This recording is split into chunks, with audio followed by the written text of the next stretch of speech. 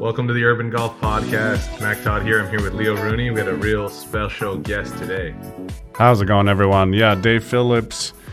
Maybe not the most well-known golf coach in the world, but man, learning about his past and his experiences is pretty incredible. Obviously, we've known him for a while, being the co-founder of TPI and being in charge of kind of the golf coaching side of TPI for a long time.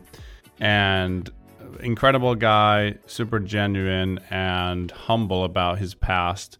Not a lot of people know that he coaches Jon Rahm and has been coaching him since he was 17. He's just very humble and one of those guys that is still so passionate about golf performance. So it's always incredible to talk to Dave. Yeah, I called him the Eric Spoelstra of the golf industry. He started as the video guy for David Ledbetter. And so, just watching players at the highest level and being just there for 2 years doing his video work in his mid-20s after he got done playing professional golf, and just, would do all the video recordings for him and editing and would watch him diagnose the players and then started coaching alongside him. And so he's got just such great experience. And as he's gone through it and hearing his story, how he ends up with Greg Rose at TPI, and they build this amazing foundation for education for our industry, getting together golf instructors and trainers and physical therapists and giving them an education platform that really helps communication across working through players in a team-oriented environment. So he's been a huge inspiration for me. I know a huge inspiration for the both of us and for UGP, and just incredible to hear about his life as well and how he's lived in over 20 countries and again, coaching the best players in the world and having all these experiences and growing up in Africa and starting to drink coffee at the age of 6 and how that all led to, he has a coffee company with Phil Mickelson, who's one of his best friends now, coffee for wellness. So, there's just so much to unpack here and lots to learn from. And Dave is like a really good person too. So just talking to him about his philosophy on life and on, how being a good person really elevates performance. Yeah. And, people talk about Bryson changing the game.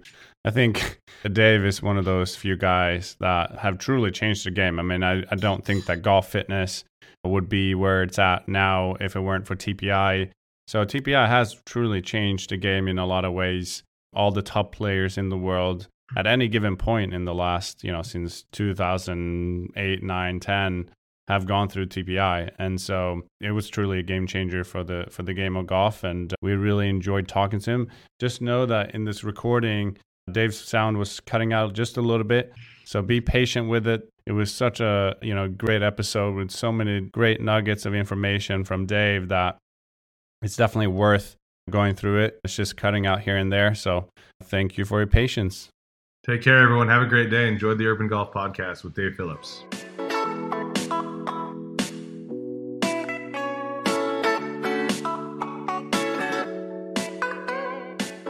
Well, Dave, thank you so much for joining us. We're really excited to talk to you. And I thought we'll start kind of in the present. I was lucky enough to spend some time with you recently down at TPI, and it was amazing to hear your story and your background.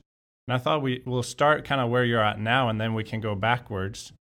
So when we spoke, we talked a lot about what you do with Jon Rahm, and I thought we'll just jump into it because I thought it was so great to meet you and talk to you and actually realize that you guys are just sticking to your guns, which I love. How TPI started and looking at the body, and you're so passionate when you talk about this, and you mentioned that you're assessing Jon Rahm every week pretty much. Yeah, that's right. Can you talk a little bit about that, and then we'll go backwards? Yeah, so obviously I've been working with Jon since he was 17 years old, and when he came over from Spain, he was still an amazing player. He'd got a scholarship to go to Arizona. He didn't speak great English. Through a relationship we had with the Spanish Golf Federation, we took care of a lot of Spanish kids that came over to America, and we still do today. And he was one of those diamonds in the rough that, you watch him hit a ball and you're like, hold on a second, that sounds a little bit different. The strike is different. And what we did is I started looking at him more of, he had this short golf swing, bowed wrist, as you guys see on TV. I was delivered to him really by his first instructor. from Spain, and his dad. And his dad said, "Hey, listen, I think if you shorten your backswing, you'll be more consistent because you already have speed." He was a big kid for Spain. Not a lot of Spanish kids are 6'3" and big builds, which he was a pretty big build. And, I watched him hit some balls and it was very impressive, but he had one shot. And then I was like, let me assess you and see how you move. And he didn't move very well. He was typical of a lot of kids that are 17 where you think they're going to move good. And then you take them through some tests and you realize that, they're in the middle of a growth spurt, their body's changing, they don't have access to the best equipment, this, that, and the other. And he was tight in a lot of areas, stiff, he didn't move very well. And he was pretty one-dimensional with his strike. And I thought about it and I'm like, if we could just get his body moving better, I think we could get him more shots, allow him to do more things, open up a little better through impact, not quite have as much lead wrist lag through impact. So we started screening and I built a program around with a team of guys in Arizona that he was working with in college, Spencer Tatum, who you might know with Win the Day, who's a great fitness trainer, and Jimmy Yuan, who's a medical expert. And I said, this kid needs some mobility work and we need to get his body moving better. And if we do, I think the swing will take care of itself and we shouldn't have to do much. And that was really the plan put in place. And we just let him go. And we just started, and he was dedicated and, started working on getting fitter and moving better. And it just allowed me to suggest some other things to try, and they worked. And that, went right through his college career to where we are today, where he's, currently the number 2 ranked player in the world. And, the sky's the limit for him. And a lot of it has been based around when he got to the tour, we didn't change anything. What we did is we said, let's check your movement every Monday. And based on the way you move, we'll plan the schedule for the week. So that will determine whether I need to shut you down and you need more rest, whether you can go in the gym and do a light warm up or workout, whether you can do a heavy workout, or whether you can, hit balls for a couple hours and rest or whatever. So that's what we still do today. We don't mess with his golf swing. My contention is that if the body is moving optimally, he already knows what to do with a golf club. He doesn't need me to tell him how to hit a draw or a fade. He needs me to guide him and give him just enough information that he can figure out on his own so that he owns it. And I think that's the secret to really elite level coaching is once you go in with the mindset that you're going to change a golf swing, you're going down a slippery slope because they got there because they already had a great golf swing. So I'm just trying to make sure his body is functioning week in, week out, so he can do what he wants to do. That's kind of where we're at. That's profound because you speak like a physio/trainer, right? You got to remember you're his golf coach. Yeah, well, you got to remember is that, I kind of created this with obviously Dr. Greg Rose. I mean, I've been around movement and great trainers and great therapists now for 30 years, And when I look at who I've been exposed to, I've had an education that many young physical therapists and fitness trainers probably don't have yet. And not that I'm going to put my hands on somebody and mobilize them or prescribe exercise programs, because there's people that are better at doing that than me, like a lot of your staff.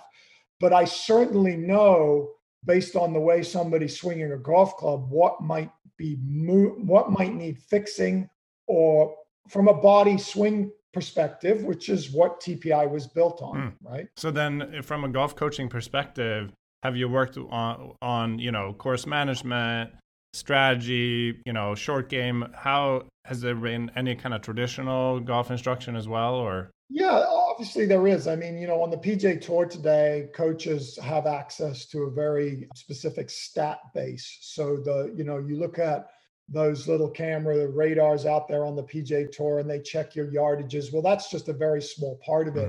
Each player has a login that gets a behind the scenes look at all their stats. So even though you can go on pgatour.com and look at their stats, I can dig way deeper than you can if I have their login or I go in with them. So I can really see, how much work we need to put in a certain area. In John's case, we needed a little bit of distance control wedges at the beginning of this last year. And that's something we put to test. If you look at him on tour, since he's been out there, he hasn't been outside of top 5 in total driving. His accuracy and tee is phenomenal, his distance. So why would I need to look at that? I don't really look at it. If it's off a little bit, I usually just go to my basics, which are you loading the right hip? Are you moving properly? And, I help guide him. And, I think one of the things that you learn as a coach, and I've been doing this a long time, is you learn when to say something and when to shut up. And I think that's very important for young coaches is when you learn a body of work and you start developing more information, whether it be TrackMan or Force and Pressure or 3D or the human body, you have to be very careful because you're dealing with someone that's going out there every day and has to perform.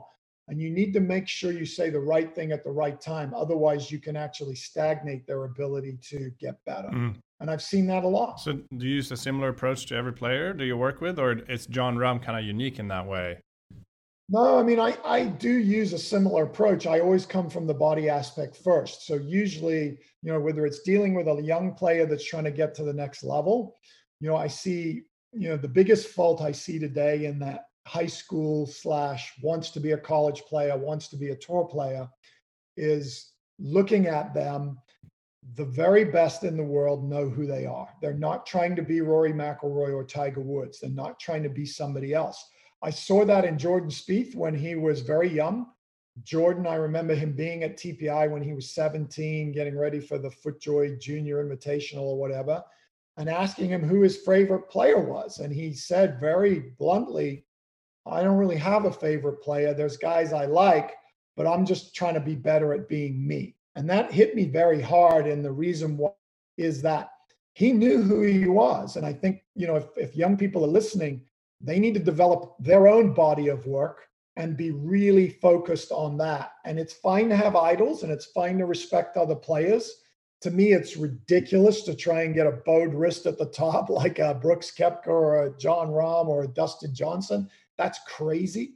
Those guys fall into that usually because of some kind of physical ability or because of a face position and then a body rotation that matches it.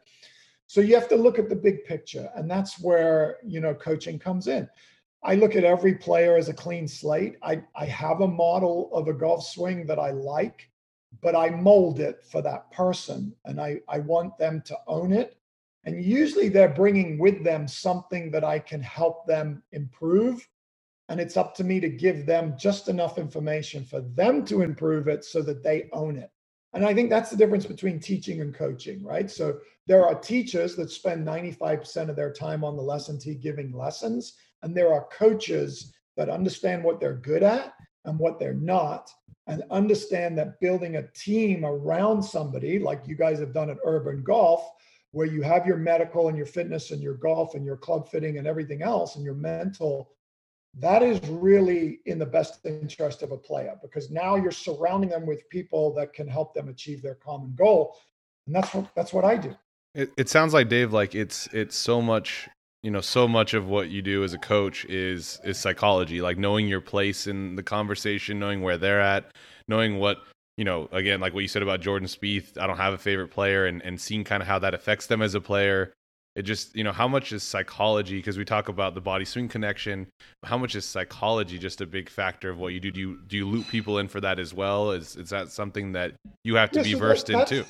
Yeah, so that's elite level coaching, right? I think as you become a coach, not a teacher, you become part psychologist. I mean, if I was going to a tournament like Zozo or the Masters, and you think I'm coaching the player, teaching a skill, that to me is the wrong time to do it. What you're really doing is you are part psychologist in that you're trying to assemble the pieces in their brain so that they can just let it happen. So I think my big thing is practice has to be defined, it has to be specific, and it has to be hard, so that when you go to play, you are doing just that. You're playing the game of golf. And what I see too much is people working okay on the driving range, but not creating the same competition strategies on the driving range. So when they go to the golf course, they're thinking about what they did on the driving range. They're not playing golf. And that's a big difference that we need to clear up in this sport. In terms of the psychology world, there's lots of guys. Dr. Brett McCabe, who you guys might have had on, is awesome.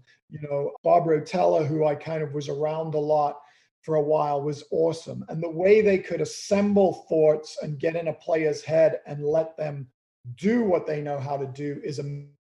But along the road, I discovered that everybody has a different way of thinking through things, and not all psychologists resonate with every player.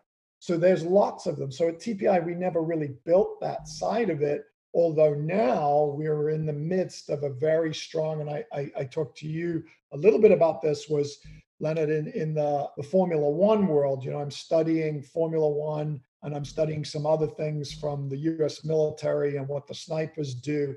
And what it is trying to come up with a diagnostic test to figure out how you think, who you are, and then taking that and going, all right, now I know who you are. I'm not going to try and change that. I'm going to try and build a body of practice so that you can incorporate who you are into how you play. I think it's so interesting, right? Like, because you have a 17-year-old that eventually becomes the best player in the world, and you didn't change your swing.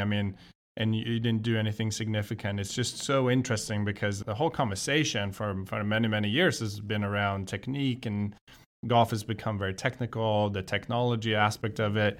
I think it's just so interesting to talk about this almost on a philosophical level. Is, what are we doing? Are we making it way too complicated, or should we just have players play golf, make sure that they practice right, and make sure that their body is moving well? I asked this question to Chris Como, like, if you have 1,000 golfers and you can only have a cookie cutter program, you can't say it depends. Do you have 2 or 3 things that you feel like are universal to golf performance, like where it doesn't matter and you can't say it depends? Do you have 2 or 3 kind of principles that you go after? Maybe the body is your first principle. Well, yeah, I believe that, I know, because looking at 3D information, that power starts from the ground up. So to me, loading the ground and how you use your legs is instrumental. It is in any throwing sport, in any rotary sport. The minute you lift your feet off the ground and try and turn or swing a golf club, you have no power. So to me, the way your feet load into the ground, the way you load your legs, we talk a lot about creating a big shoulder turn in golf. It means nothing if you don't load your legs correctly. So I think there's a lot of fake turns in golf. There's a lot of people that look like they're turning, but they're not really pressuring the ground. So to me, that's why in our junior developing that explosive power from the ground, vertical jumping and spinning, rotary. How do you push to get? And you can take that. And even as we get older, there's no reason why you should lose speed as you get older.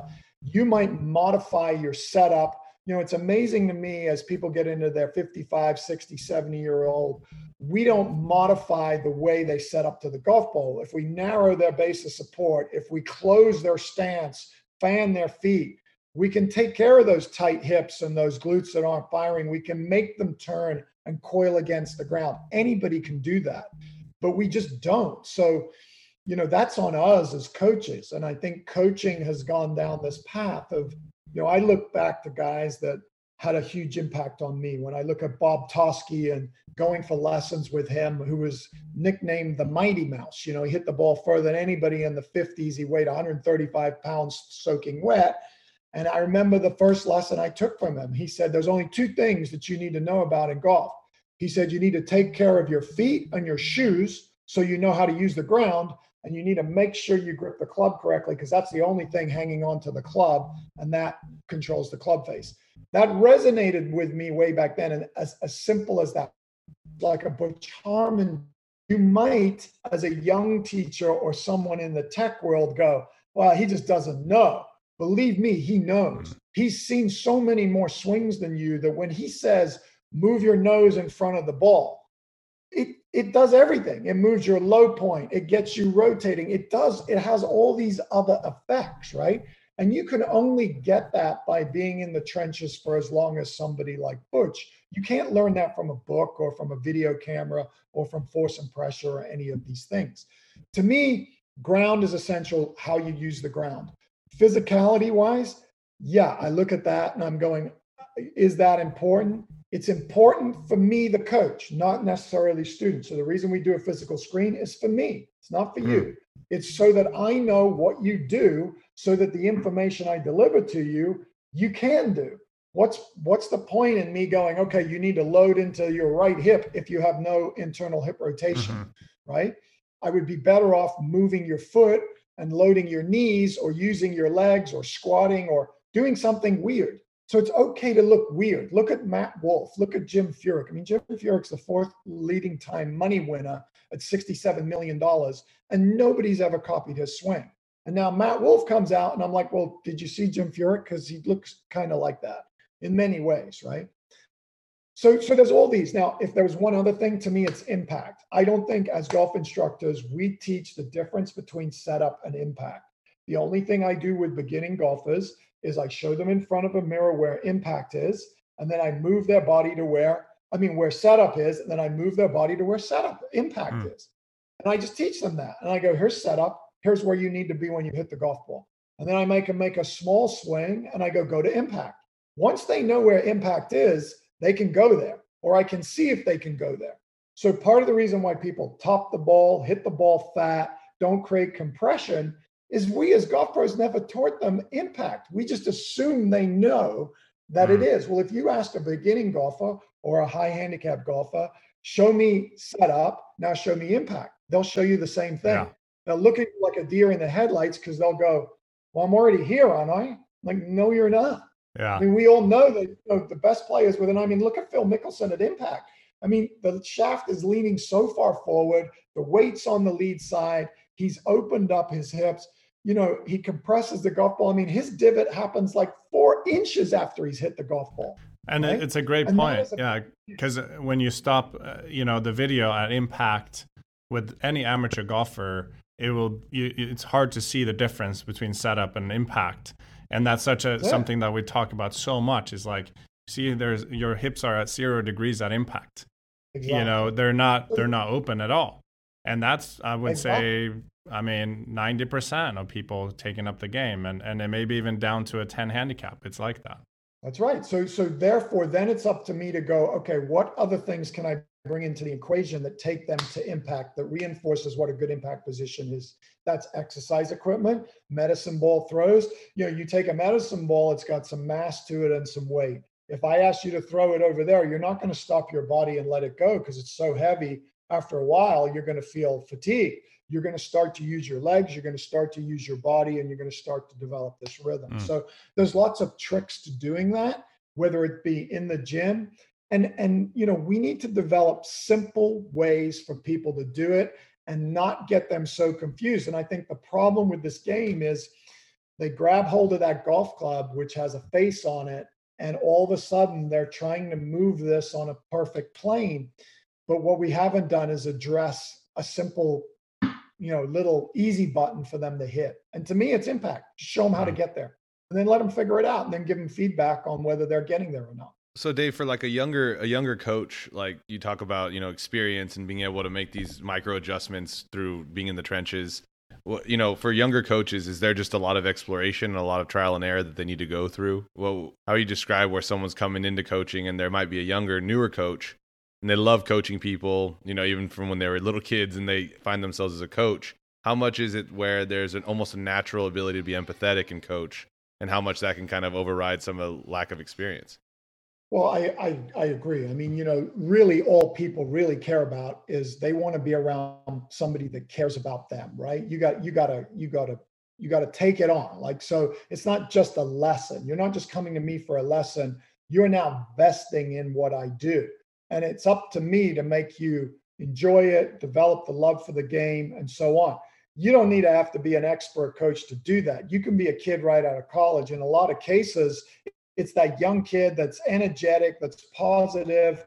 That's actually what a lot of beginning people want to be around. They don't want to be around some old guy that's crudgety and you got to do it this way and so on, or some guy kind of in the middle that's got force and pressure in 3D and looking at TrackMan numbers and all of this type stuff, and is just confusing the issue, right?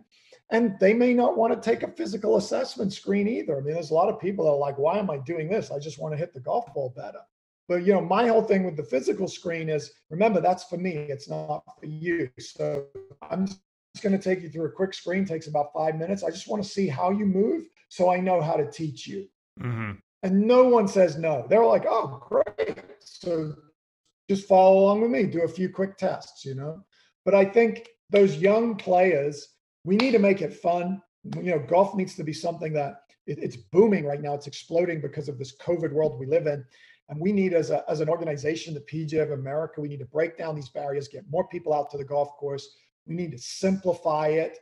To me, you go to Europe, they simplify it, right? There's one set of tees or two sets of tees. There's the front tees and there's the back tees. Here we got 8 sets of tees. It slows the game down. People don't know where to tee up from. To get beginning golfers into it, what we should be doing with technology is stand on the driving range. There should be some kind of radar, hit 5 drivers, take the average.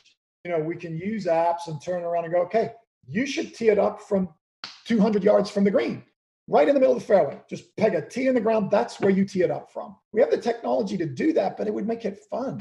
There's nothing more miserable for their golf balls into the water because they can't carry it over that creek.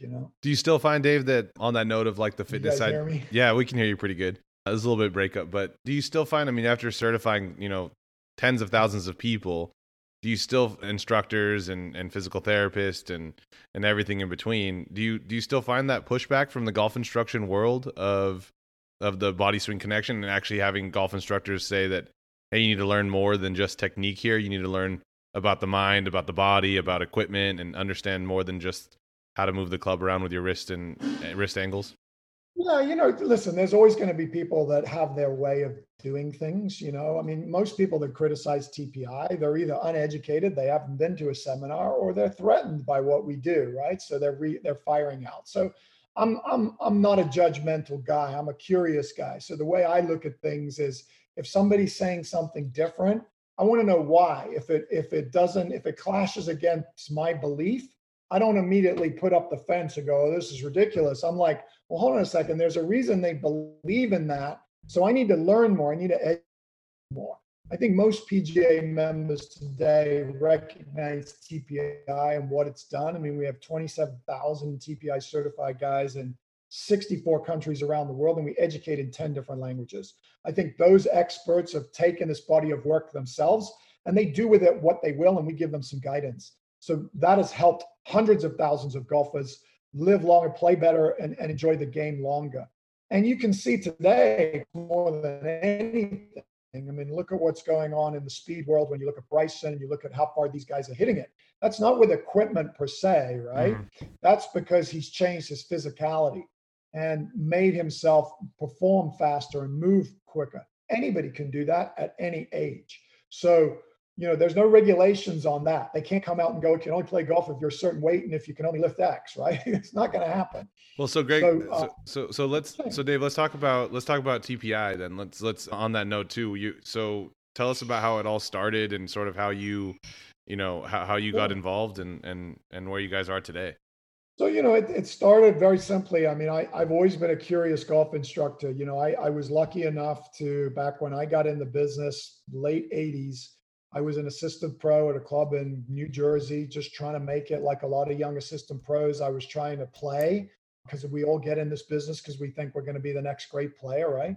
And then you start to find your way, but you love the sport and you want to stay connected to it. I realized that teaching was something I was good at, and that I was curious about trying to help people. That was my nature.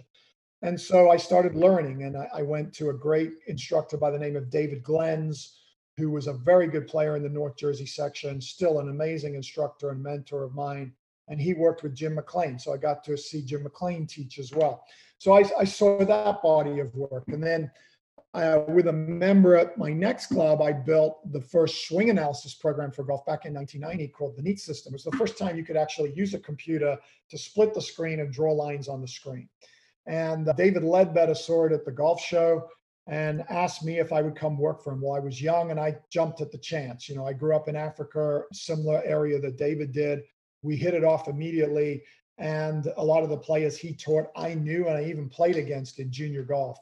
And so I get to go to Lake Nona, Florida with, at the time, the number one coach. He's teaching Nick Faldo, Ernie Els, Nick Price, Dennis Watson, David Frost. These were the best players in the early 90s. And I was there and I was his video guy. I wasn't even his coach. So I took a step back to take a step forward. I started following David around with a video camera, loading the swings of these great players onto this computer system. And I would sit there analyzing, or in the room listening to David give lessons to these guys.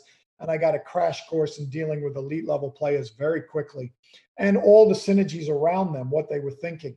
And then every night I'd go out and try whatever David told those guys to do. And I just, I hit it everywhere. You're still in the early 20s now, I would right? always try what he said. And then as I meandered along in golf instruction, I worked for him for about 4 years, and then I left and I studied other teachers. I went to Bob Tusky. I went to Mac O'Grady. I went to. So you were his video guy for 4 years. 4 years you did that. You followed him around. I was there I was a video guy for him for about 2 years, and then I became an instructor for him. Okay, and I ran a lot of his yeah. corporate business. We developed a corporate aspect. And even back then, there was a place at Lake Nona that was run. They had a tennis area. There was a guy called Pat Etcheberry, and he trained Jim Courier and a bunch of tennis players. Well, I used to go over there with David and work out. They had a big gym, and we started talking to him about golf performance and developing something on the fitness side as well, right? That was way back then. And, Faldo was into working out. There was a guy like every 10 years, Norman did it, Gary Player. There was a variety of different guys that got into the fitness space. So I took that with me. And then as I moved on, I started studying other coaches, and I went to if I couldn't watch a guy teach, I would save up my money and I'd buy a lesson from them and I'd have them teach me. And I went to Craig Shanklin, I went to Bob Tusky, and they were amazing people. And I learned a tremendous amount. And I ended up in Baltimore, Maryland at an amazing facility called Caves Valley in Baltimore. And they had just opened, and I convinced them to build this teaching center. And at the time, it was really the first time anybody had spent the kind of money. I mean, now they're everywhere, but we had a 4-bay gym, putting studio. This was back in 1998, 1999. And I was teaching Tom Kite, and I was doing some work with Hal Sutton, and I got some notoriety. And I got instantly nominated as a top 100 teacher in America based on what I was doing in this facility I built. I think I was actually shocked that I got the nomination. I was 32 years old. And at the time, I was the number one. I was actually the youngest ever top 100 teacher in America. And they wanted to do an article with me and a gentleman who was, I've forgotten his name now, but he was 88 years old. He was a top 100. They wanted the oldest and the youngest to do this article together. His name will come to me in a minute. But anyway, so when I got this, I was actually shocked. It put me in my place because I was like, I'm not this good yet, right? There's guys that aren't on this list that are my mentors. So I don't know how I got nominated by my peers to be on this list, but I did. And it forced me to take a deep dive into my own golf instruction, look at my database of students, and figure out, are they really getting better? Am I worthy of this? So that title, in a way, made me work even harder. And I remember falling into this trap like I saw at David Ledbetter's and these other instructors, where some of my students would get better and some of them would get worse. And that bothered me. I saw it down at David's because he had a certain method. And it wasn't because he was a bad coach. It was, we always thought, oh, they're just not talented enough, or they just don't get it. But they would try and try and try. And that I saw that pattern no matter where I went. We as instructors, you're going to get guys that get better, and you're going to get guys that don't. And sometimes guys get worse and they leave you and they go find another instructor. And you still see that today. And then it was raining. I was in Washington, D.C. I was in Baltimore. I was reading the Washington Post, and there was an article about this guy, Dr. Greg Rose. And he was a chiropractor, and he had opened the first golf performance center where they were looking at physical assessment, movement screening, and 3D. And I was like, what is this? Like, what is even physical assessment? So I called him, and he said, come on down, and I'll show you what we do. And I went down there, and with him, he said, bring a player. I remember meeting him, and Lance Gill was there, who you guys know very well. This is all in Maryland. You guys are just happen chance in the same area of the country, of the United States at the same time. Yeah. Yeah. Okay. Just happened to open the Washington Post and see this article, right? And I'm inquisitive. Remember, I'm curious. So I call immediately. I'm not going to wait. I'm like, "There's the number. Let's call." And he picks up the phone. He goes, "Yeah, it's raining today." I go, "I know. That's why I'm calling you." And he said, "Come on down here. Why don't you jump in the car? I'll tell you what we do." So I had a student that was coming for a lesson we couldn't teach. So I'm like, "Let's go. Come with me." And this guy did. We went down there and we see Greg and he goes, "I'll tell you what, let me just show you what I do. And then we can talk about it." So I'm going to take him through this movement screen. And right in front of me, he took him through this physical assessment screen. And he's writing down this piece of paper. And he turns around to me and he goes, "That's what they're going to do in their golf swing. And if you try and do anything else, you're going to struggle." And I looked at that piece of paper and everything I was dealing with the student was right there. And he had never seen him swing a golf club. So that blew my mind. Immediately, I was like, "Okay, what is this smoke and mirrors? Are you sure you two don't know each other?" And he's like, "No, this is the deal. He can move this way. And I know enough about mechanics in the golf swing that if you try and do anything else, he's going to struggle." And that's when that kind of bright light went on in my head. And I realized that this was what was missing in the industry. We as golf instructors were never taught during the PGA, all of our apprenticeships, anything about the human body, anything about movement assessment based on here's how you hold a golf club, here's what needs to happen. They turn, they separate, whatever. But no one had ever taught us that, hey, you should know how this moves. How are you going to get somebody to turn more if they can't, right? Now, a lot of golf pros today figure it out because they just teach around physical limitations without knowing, and they have methods to do that. But now I had a tool that I could latch onto. So I brought the CEO of Titleist there, Wally Uline, who was awesome. And at the time, I coached his son, Peter Uline, who's on the PGA Tour. And I coached him when he was a junior, 11 years old, and he was winning everything up in the Northeast. And we used him kind of as a test dummy. We looked at his body and found some limitations, and we got him on some exercise programs, and he got better and better and better. Ended up going to Oklahoma State, winning the US Amateur. So we were able to build a golfer from literally a junior all the way to the elite and prove that this could work. And so Wally gave us the opportunity to move to Southern California and build the Titleist Performance Institute. We have a 33-acre facility in Oceanside. And it was really truly the first kind of Olympic training center to golf, where I convinced Greg to give up his practice, move with me, and build this thing. And it's become obviously a lot more than that. And what we're most proud of is people like you guys that have taken the information and taken it to another level, but also it's taking somebody from scratch and turning them into a tour player. It's one thing to take a tour player and make them better because they've already got the skill. It's a whole nother thing to take somebody that doesn't have any skill and build them and make a tour player. That's an amazing story. I just think about, so like 99, 2000, you guys were working together there. I actually went to IMG Academy. I was in Bradenton with Ledbetter and Gary Gilchrist, 2000. So it was like, yeah. So I left Led in 95, 96, but I remember that because it was in its infancy academy over there. And Gary, I remember Gary when, he was there when I was there. Brian Mogg was there. There was a bunch of other great instructors that were there. Mitchell Spearman, Patty McGowan, and then there was Robert Baker, who was a close friend of mine. And there were really good teachers there. They were just great people. And all of them have had an impact on my career and what I've been able to do with TPI. What was the big inspiration? Because you think about those kind of multiple tracks, like, going down an academy and building an elite academy that's there to train and develop players and, get these junior athletes essentially, and then get them to go to college and ideally go out there and play on tour. And then, for you to go into education and into educating and certifying instructors and trainers and having an impact that way. What was the impetus and kind of the choice there? So two things really. One, when we first got and built TPI, day one, this is going to blow you away. They had the PGA Tour event here at La Costa. It used to be called the Match Play, right? And Wally Uline had arranged for 30 of the best players in the world to be at TPI without us knowing. And we walked in, literally, Greg and I showed up with our 3D equipment and everything into this warehouse. And literally there was Davis Love, Phil Mickelson, Fred Couples, Jose Maria Olazabal, all these great players from the tournament were asked to come in and get evaluated.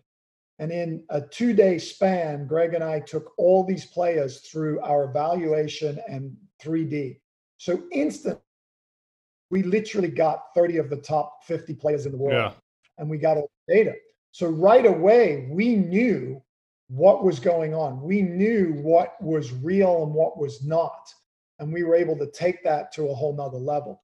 We started out coaching, executives, and we had these fantasy camps. We were sold out 8 months in advance. Guys were flying in from all over the country. And Greg and I were working our tails off building, doing what we were doing with tour players.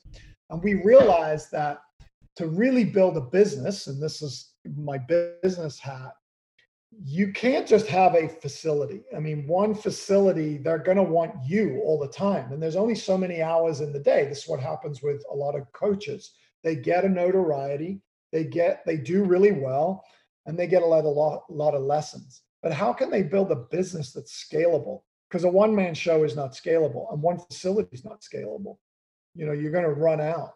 So to us, it was, let's create an education platform and educate medical professionals, fitness professionals, and golf professionals. So now all of a sudden, we've tripled our space. We have these golf professionals, there's 28,000 of them. We have fitness, we didn't even know how many of those we are. And then we have medical, there's hundreds of thousands of them worldwide. So all of a sudden, we built this body of education where we could certify medical experts, fitness professionals, and golf professionals, and give them a kind of a medal of honor where they had the skills now to talk to each other. Because what we found was a lot of medical pros, they were at another level of movement. They were talking to golf pros without relating to why, and they didn't know enough about the golf swing. Same with fitness professionals. Well, we're all going to go in the gym and we're going to do this, and this is going to get you strong.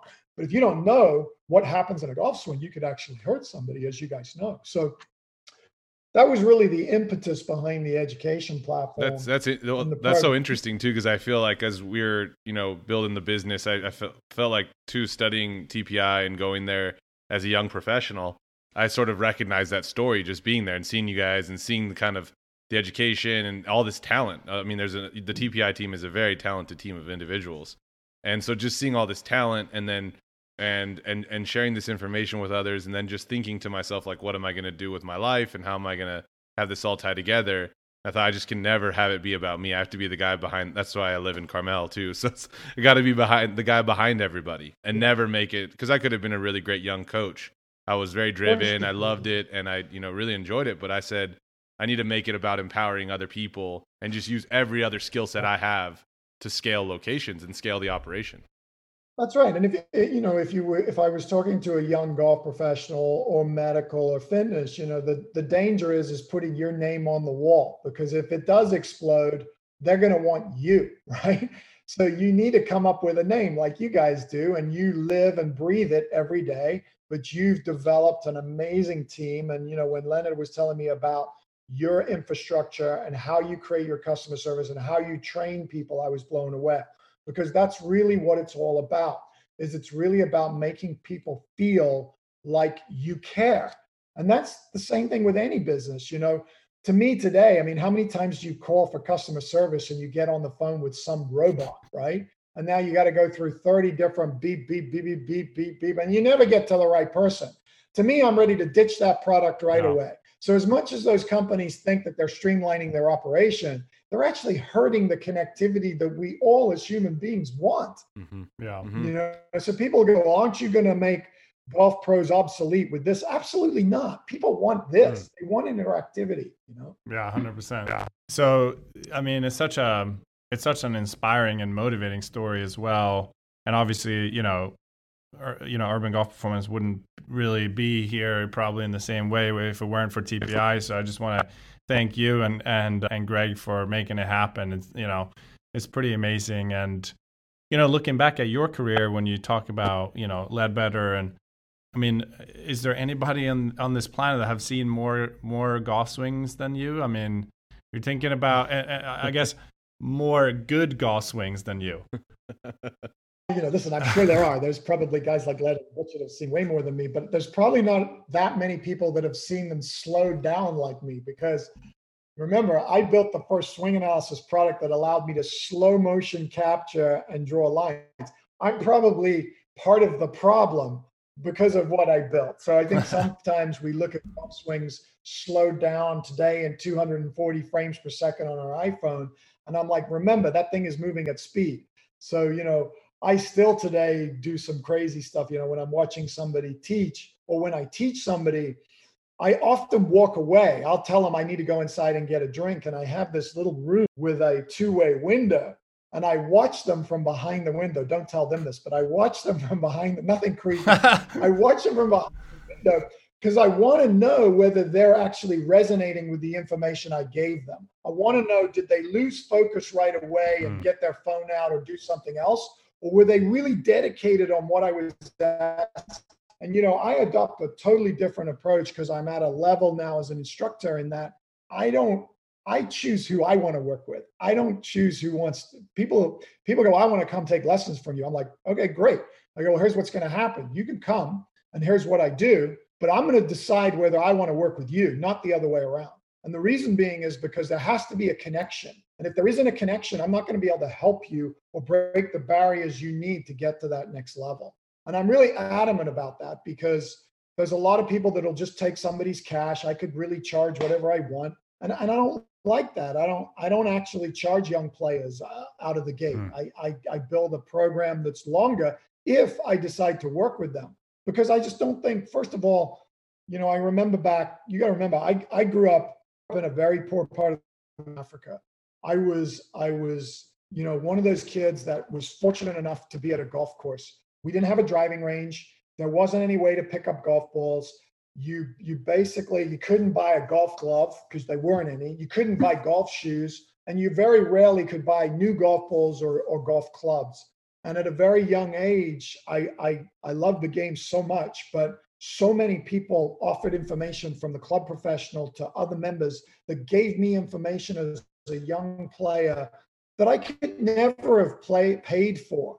And I think we need to pay it back. And to me, a 12-year-old or a 15-year-old or a 20-year-old that's not making any money, $1,000 an hour or $500 an hour, I won't do it. I just feel it's wrong. And, there's going to be a time where if I get you to where you're going to go, you're going to owe me. And I'm going to come knocking, but not right now. I think that's awesome too. And I actually think you don't have to be one of the best instructors in the world to have that mindset, to be able to look someone in the eye and be like, I remember I used to think that when I was first coaching, I would look at people and I'm in my little bay in this corner of this gym and they're like, who are you? Like in this little corner over here. But I would tell them, I'm like, I'm never going to have this energy I have ever again. Like golf has been such a huge, gift in my life and something that I've poured thousands and thousands of hours. My dad with IMG, with all the junior golf stuff and then college golf and all the heartache. It's like thousands of hours of like sacrifice and everything that I've put into the game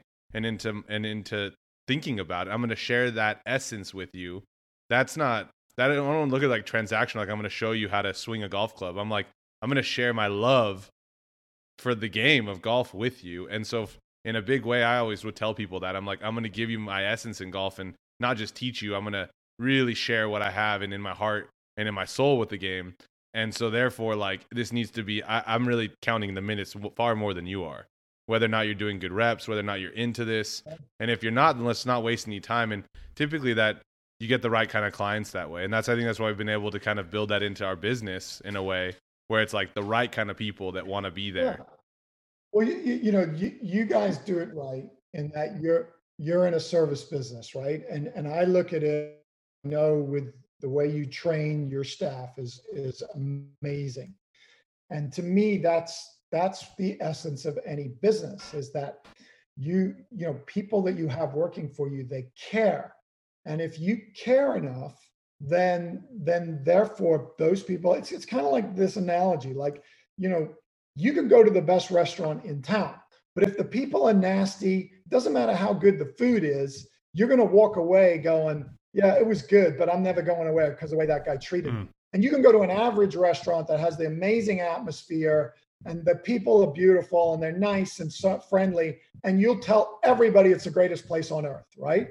So that to me is that premise behind business. And it's not, we talk about, you have to make money and you have to build a business and you have to charge what you're worth, but there's a way to do that. And to me, number one is the connection with first and creating that safe environment of learning and passion and creativity and curiousness. And that's what I'm all about. And that's what I told you earlier. There's a quote, a guy by the name of Walt Whitman that they named the bridge after in New York. He has a quote that, and I think most people are judgmental when you should be curious. Mm-hmm. And to me, there's no time like right now in this country, in this world, that we need to be that way. Right. Because everything from our media to everything is very judgmental and very negative. And that's a spiral that I don't like. And I don't care who you support. We need to be curious and we need to listen to people for what they have and really deeply take in why they say things that way, why they dress that way, why they do that. And it's the same thing in golf instruction. Mm-hmm. There's tons of great instructors. I mean, you look at somebody like Gigi, who you guys know, who's not far from you, George Genkas. He's got an unusual way of doing things, but man, he's vibrant and he's amazing on camera. And he does some stuff that you just don't want to stop watching him because he's so good, right? And I might look at it and go, wow, that seems kind of crazy to me. But part of me's going, but I need more. I want to know more, so that's where I take the judgmental hat on and I'm curious. I'm like curious about George, curious George. Well, so then what with TPI, on the concept of the world, there's something that's kind of random thought came in my head, but you look at like, you guys say you've certified TPI in like 10 languages. You've seen all over the world. I'm from West Texas. They're like, oh, you have your West Texas swing, your West Texas ball flight, your West Texas this. And then I think about like playing with people from all over the world because of golf, right? And how do you find in certifying instructors and seeing different kinds of players, do you see some idiosyncrasies? Like I thought about that if, my biggest goal, I always tell people like, they're like, well, when are you going to feel satisfied with growing this business? And I'm like, well, when I see it in Japan, like I have this dream of like walking into a UGP in Tokyo and seeing the whole vibe be the same, but the language be in Japanese.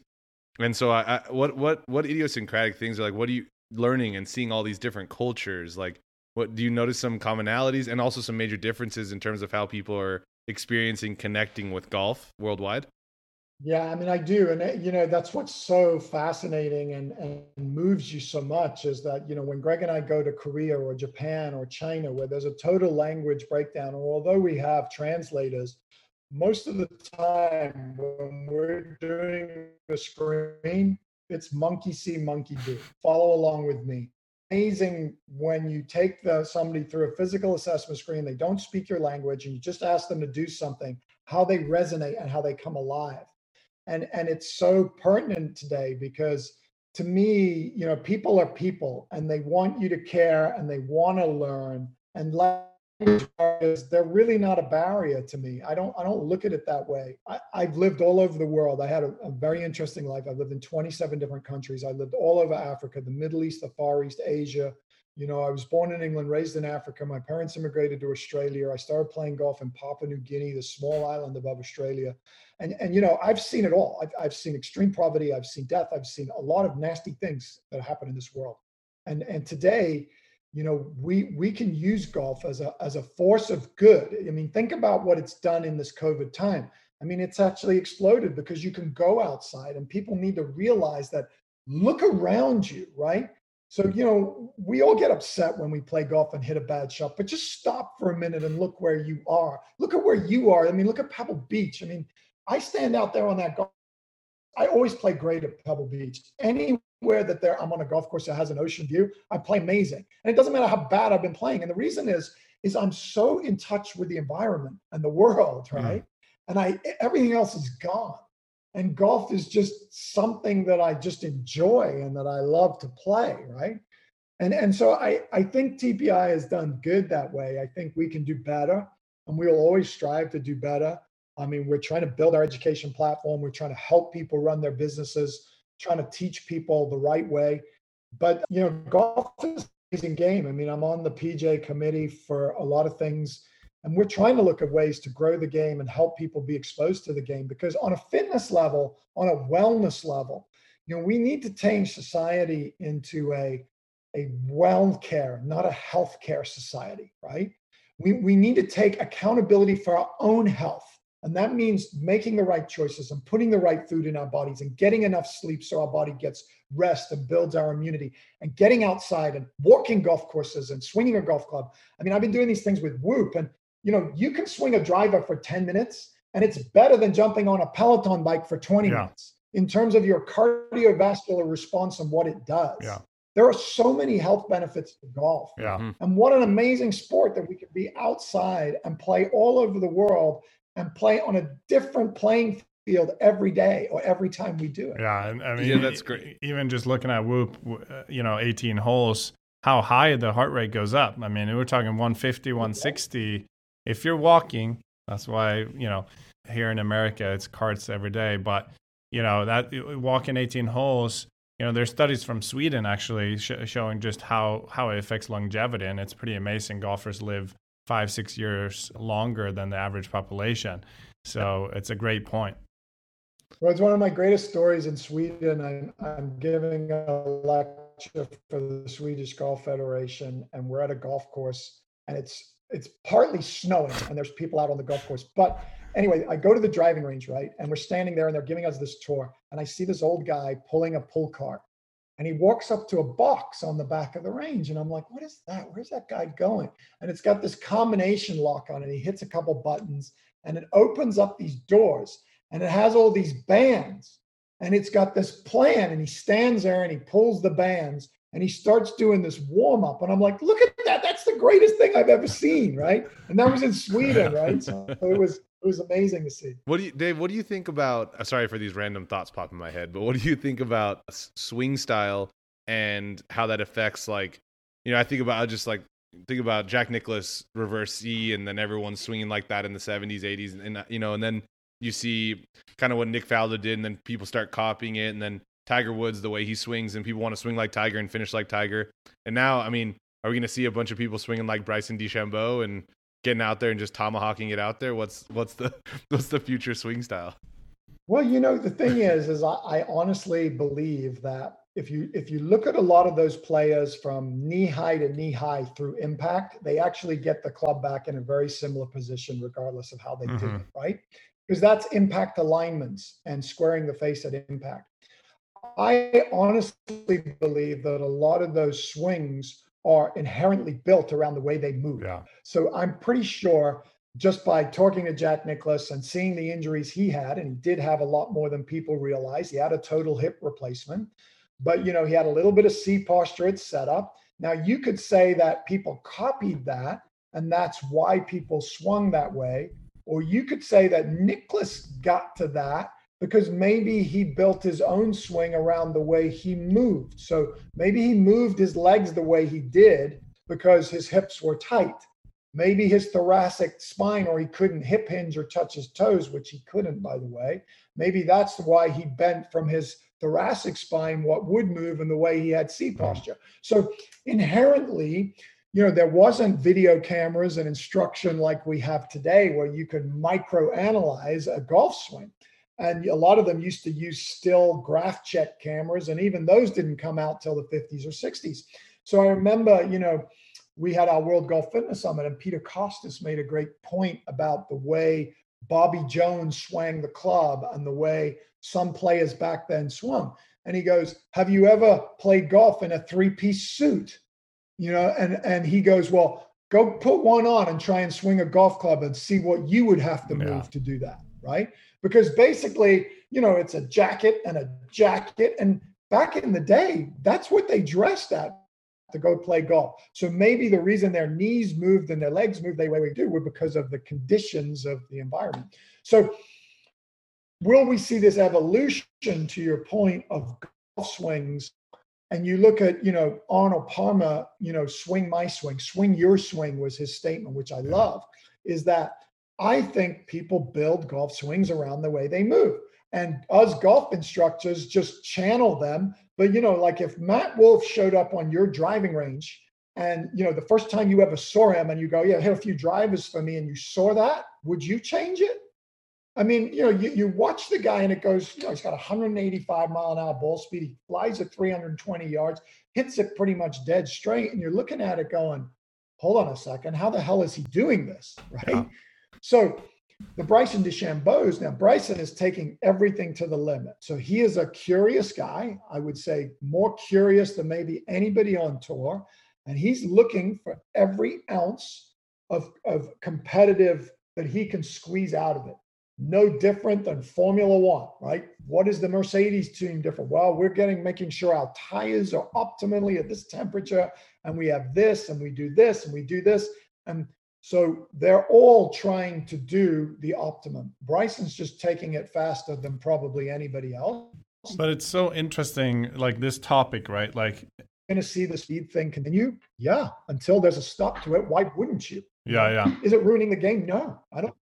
It's so interesting because when if anybody has ever been to a charity golf tournament and you see 144 players tee off on the same hole, you realize that the golf swing is really just a makeup of someone's software, maybe 10% DNA genetic, build.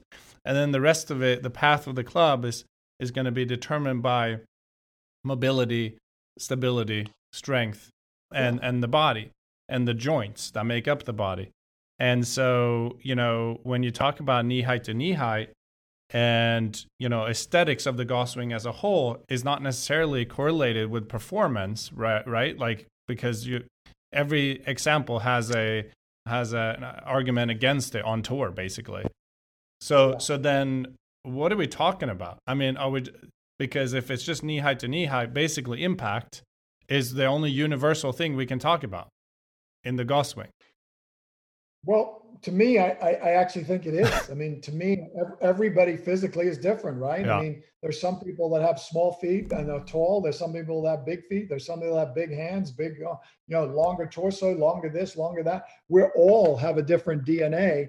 We're all built slightly differently. Nobody is a carbon copy unless you're a twin. That's probably the only situation. Yeah. But even then, mentally, they might have some different things going on as well. So I look at it and I go, the only constant really around golf is impact. It's what happens at the point of contact with that golf ball, and what do we need that to be?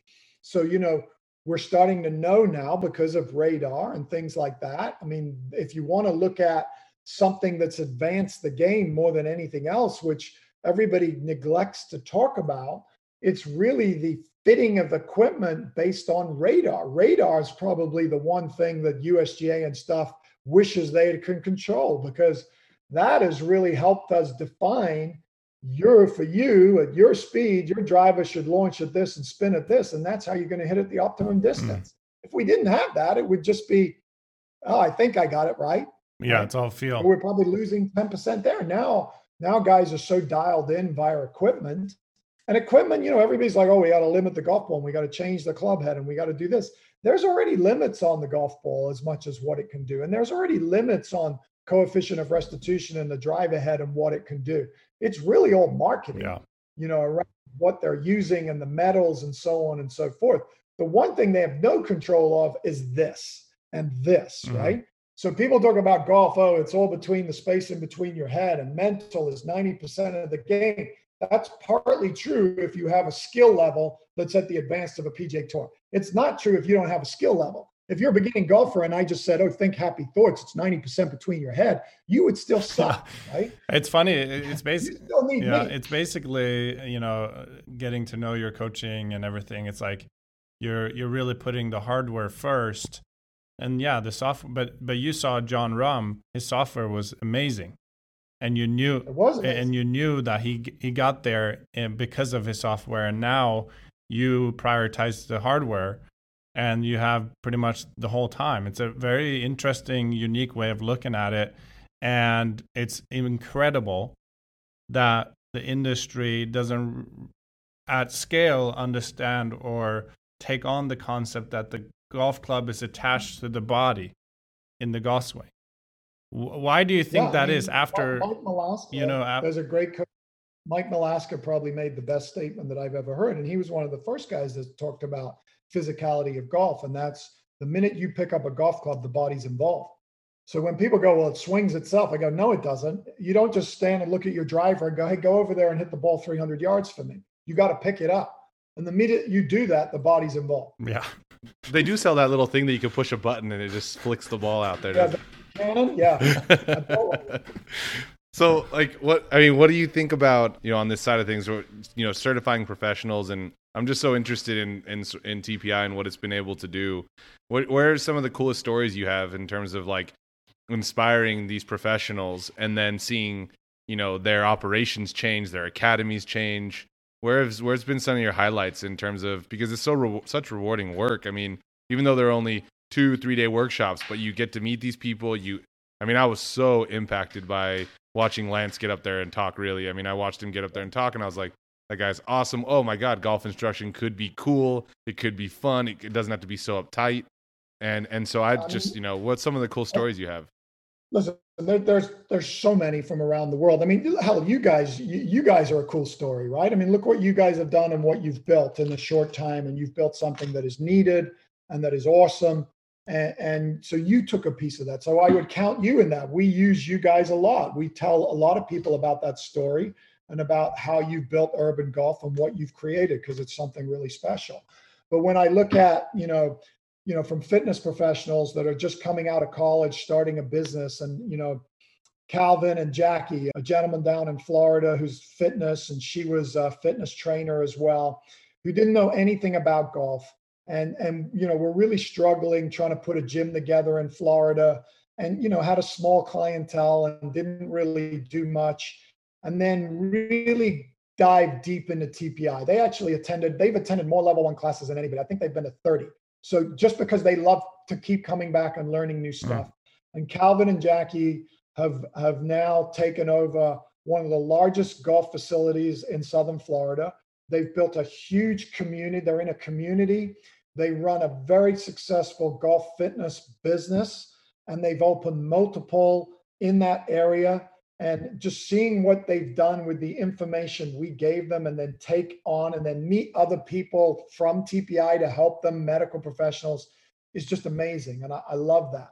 When I look at instructors like, I think of Mark Blackburn, who's one of my mentors. And Mark, Mark just won PGA Teacher of the Year. There's no bigger thing for me than having somebody who's younger than me, that I saw 15 years ago when they were a young instructor, and then see the hard work that they've put in and taking information and never stopping learning and going to other seminars, not just TPIs, but coming back and building their body of work around movement, and then adding the other pieces to that, and really creating one of the elite golf instruction facilities in Birmingham, Alabama, working with multiple tour players, and taking players to that next level. And that's Mark Blackburn, a tremendous person. When I think of going to Asia and going into Korea and Japan and seeing an organization where we have a medical professional over there, Chong Kim, who came to us to a TPI class as a medical professional in Korea, spoke a little bit of English. And then every time we would go back, he would show up and he would ask questions. And then he would ask whether he could be our medical guy over there. And okay, well, you need to get to level 3 and you need to do this. And he did it. And now he runs a TPI Tour performance trailer on the Korean Tour. Every PGA Tour player on the Korean PGA Tour and LPGA goes through TPI weekly. They go through screening weekly. And he has now created 5 master's programs at universities in Korea to teach golf performance, and just built a massive business. And it's just, there's so many little spots and highlights like that as you go around the world. I think of the Me and My Golf guys, who you guys know, who you guys have probably seen on TV, and they have an incredible channel. Those were 2 young guys that attended a level 1 at a football stadium in the rain and snow that Greg and I did for the British PGA, and came up to us and said, "Hey, we love what you guys do. How do we know more? How do we get involved?" And we just starting them and answering their questions, and then seeing what they've built as an online platform, and watching one of their pupils who won 2 weeks ago, Aaron Rye, I think it's Aaron Rye, the British guy that they took from 15 years old, and he actually wears a Me and My Golf logo on his shirt and just won a European Tour event. That's pretty damn cool. And they've built massive business. That's awesome. Incredible stories. You must be really proud. And I like that all your stories has not, there was no players in there. So it sounds like it's pretty clear that you get more fulfilled by empowering other professionals and growing their businesses. That's great. I almost have this nostalgia that comes into my head of like, because just being able to gather like that, because mine was in New Orleans. I was like 21 or 22 years old, and that was a fun night. But it's just that, and just what I think, talking to you, Dave, understand so much more about TPI now, and its impact is even bigger than I thought it was on me. But just that, the culture, that you're a very cultured, well-rounded, sophisticated, gracious man.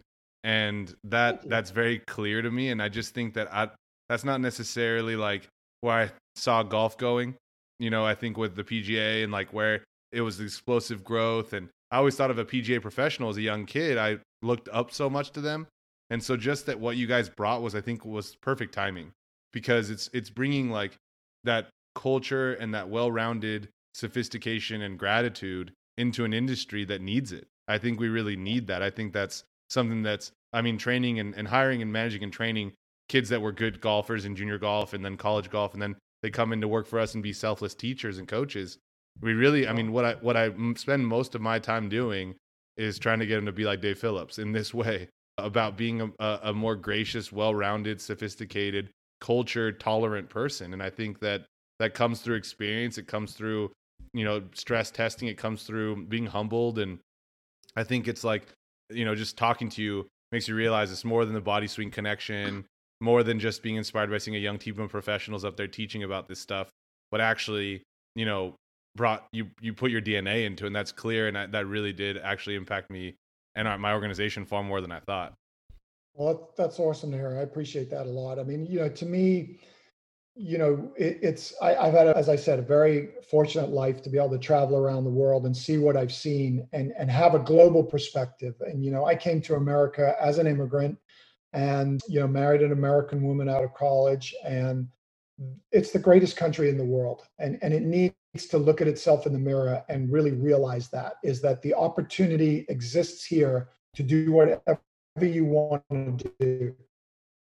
And there is no time for we have, what's happening today. It makes me upset because I see people, you have no idea how good you have it over here when you grow up in Africa and see kids playing with a tire and a stick with a big smile on their face like it's the greatest toy that they have, right? And I know you've had some help from different sponsors, and I know the guys from Tom's Shoes and what they've done in society.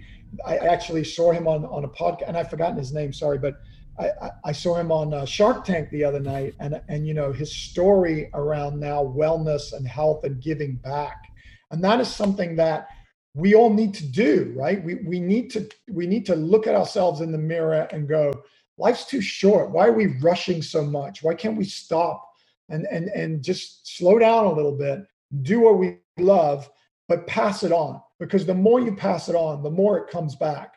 And I think the founder of Tom's Shoes has definitely done that, and I commend him highly for that. Well, it's been a big inspiration for me, and like I said, I just hearing you talk, it makes me realize like how much of that I have around me in my life, and how blessed I am to have that. And in reality, the more we get into business, the more we get into raising families and growing up as men and women. It's like the more you realize you're gonna get, the well stops if you don't start growing, essentially. In a lot of ways, like if you really want to have an impact and you want to make a difference, you have to be invested in the future and not just focused on what's good for you right now. So it's crucial, and that's what you guys have done, I think, at TPI, and that's what we're trying to do at UGP, is being able to foster a future generation of doing this a better way. Because it takes time. It's like we want to be able to say, okay, cool, I went into a TPI seminar, I'm TPI certified, now I'm going to go and change the world. Yeah, you are, but it's going to take you time. It's going to take years of hard work and discipline. And like you said, you were the video guy for 2 years for Ledbetter. You were the Eric Spoelstra of the PGA. So it's like, and in so many ways, it's just like being able to get in there and be humble and be present with what you're doing. Like you said, I was like, you were shocked at 32 that you were one of the top 100, in the country.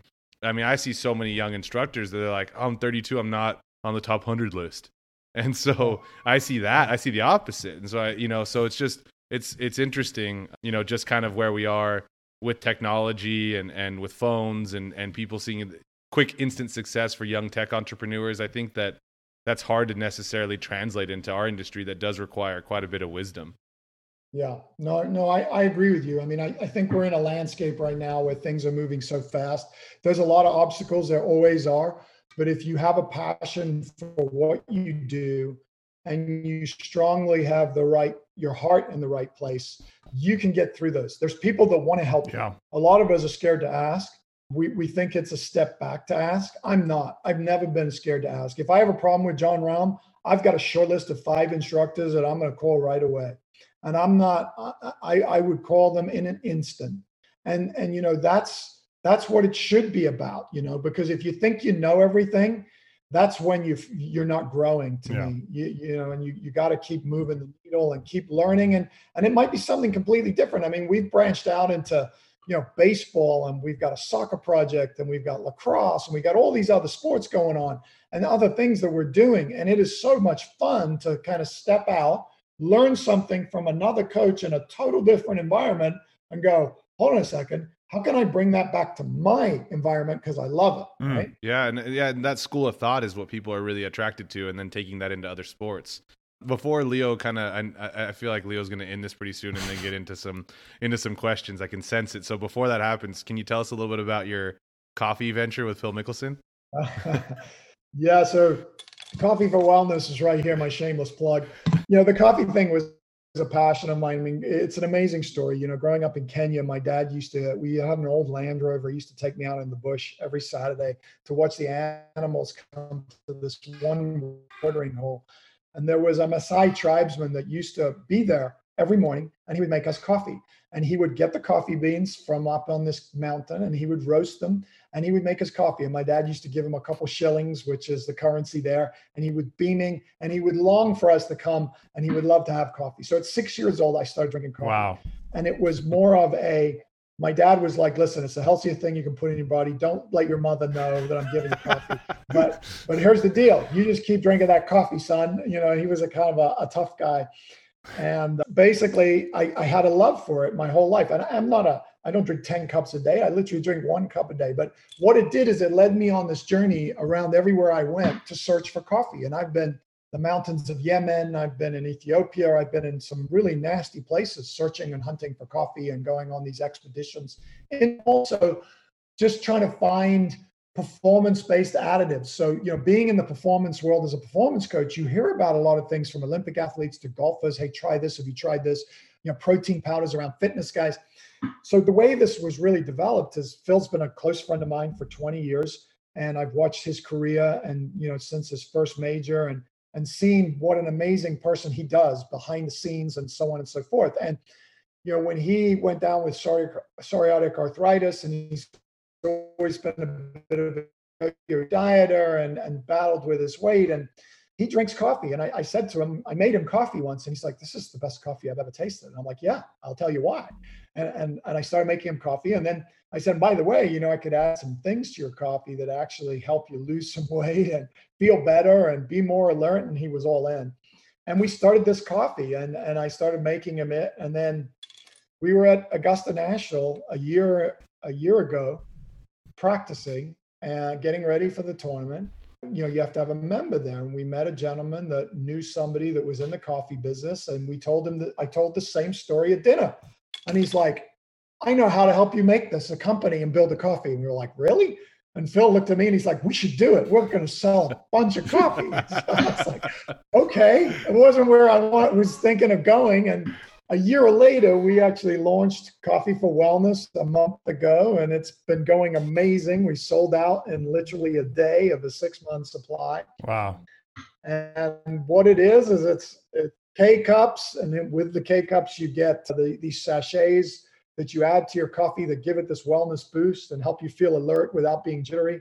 And now it's evolving into a much bigger entity. So I might be doing more coffee than swing instruction in the future. We'll see. Not surprising. Yeah, that's awesome. That's an awesome story. I can't wait to try. I got it. Are you guys completely sold out, or? I don't even have it. I have a cup. I don't even have it right now. So I think I have one bag. I have one bag of beans here. I have one bag of beans. You can't have it. It's the only bag I have. Well, wait. Hey, this is great. We always finish up with one question, and there's kind of 4 segments to it. So it's a theoretical situation where you get to play any course in the world. And let's just start with that. Like, what course would you want to play anywhere in the world? Royal Melbourne. Okay. In Australia. And then you have an opportunity to get a lesson from anyone in the world, dead or alive, before the round. Who would that be? Wow. That's a great question. Dead or alive, before the round, what would it be? I would say my dad, because he would put it in perspective. Yeah. He's still alive, but that would be my dad. That's great. And then you get to play with anybody you want, dead or alive, after the lesson. I would love to have played with Ben Hogan. I think it would be just amazing just because of his mind. You know, if I was building a foursome, it would have to include him. I love playing with Phil Mickelson because he's my friend and it's amazing to watch. You see things with Phil that you never see. That's great. And then you have a last choice here. Who do you want to drink with after the round? Let's see. Drink with after the round. Does it have to be a golf? Is it a golf? No, it could be anybody. Anybody. Yeah. Could be, could be Lincoln. I hear Ernie Els gets pretty wild if we're going from that. Yeah, exactly. You know, I've done that after a round with Ernie Els. So I have to cross that one. You know, if this is going to sound really weird, but it would be Winston Churchill. Oh, yeah. I don't think you'd be able to keep up with him, though. Just because, no, because I don't even know the man or if he drinks, but I watched the movie and watched, like, I remember my parents talking about World War II because they grew up in that time and what Winston Churchill did and how he was very disliked at first. But the mind of that man, it just interests me. I would love to. Well, I heard he drank a fifth a day especially during the war. Yeah, he was a bottle a day guy. So well, then he would be a good one to drink with him, right? That sounds like a good day at Royal Melbourne. That's awesome. Yeah. So one of my greatest golf courses. I mean, listen, in the U.S., I've been fortunate to play Augusta, which is amazing, and Pine Valley, and it's amazing. Not a lot of people have been able to play Royal Melbourne. It's another one of those incredible golf courses. And then the golf course I grew up on was Leh Country Club in Papua New Guinea. That's another one that if you've never been to Leh, that's a great golf course. You should go play it. That's awesome. I bet your dad loves that story about you starting this coffee company now. It's just got to be such a trip for him. By the way, 6 years old and strong Kenyan coffee. What happens? You know, get used to it like anything else. Yeah, you run around chasing animals the rest of the day. No, it was just, there's nothing like growing up in Africa. Africa, it touches your soul, the smell of Africa, the mornings, the sun is bigger there than anywhere, the dusk. And especially if you're out in the middle of nowhere, as I've been so many times, my family to Africa last year on a safari, and I got them to experience that, like living like I lived, like going out with nothing on a Land Rover to the middle of nowhere, and it's amazing. Like if you ever get to go to these places where these tribes and you see what they do, and I actually took my son and my daughter. We trekked for literally a day and a half to find a tribe of pygmies in the middle of the bush. Wow. And with a guide, they took us with them on a morning hunt. And that was one of the most incredible experiences because it was literally like going back to the Stone Age. And these guys would shoot birds out of a tree with a bow and arrow. And you're going, how does someone shoot a bird with a bow and arrow? I mean, I couldn't even shoot one with telescope on a gun. And they take a bow and arrow, lick the tip, and they'll take a bird right out of a tree. And then they cook it for breakfast, and they're like offering it to you, and you're like, nah, it's okay. You go ahead. Oh, Just amazing. What great perspective to have your kids experience that. Yeah, Dave, I'd love to introduce you to Blake too. We got to get around together, all four of us. That'd be awesome. He's one of those guys too. He'll be on an expedition trip with you in no time. Yeah. We should do that. We should do that. I know he's in the health and wellness space, and I'd love to talk to him about some ideas there as well. And it would be great just to see where he's at, because I have a lot of respect for him and what he's done. Yeah. We'll set it up, Dave. Well, thank you so much for taking the time with us. Really appreciate it. And you've been an inspiration, and can't thank you enough for everything you do. And congratulations on all the success. Yeah, really, really appreciate it. And it was incredible to talk to you like this. And I hope everyone enjoys it as much as we did. Thanks, guys. Well, we're always here for you. You guys have got a special place at the TPI facility and in our heart with what you're doing. I think it's amazing. And anything we can do to help you further your cause, and we're there for you. So feel free. Don't be strangers. You know where we're at. Appreciate it. Thanks, Dave. Take care, man. All right, guys. Have a good week.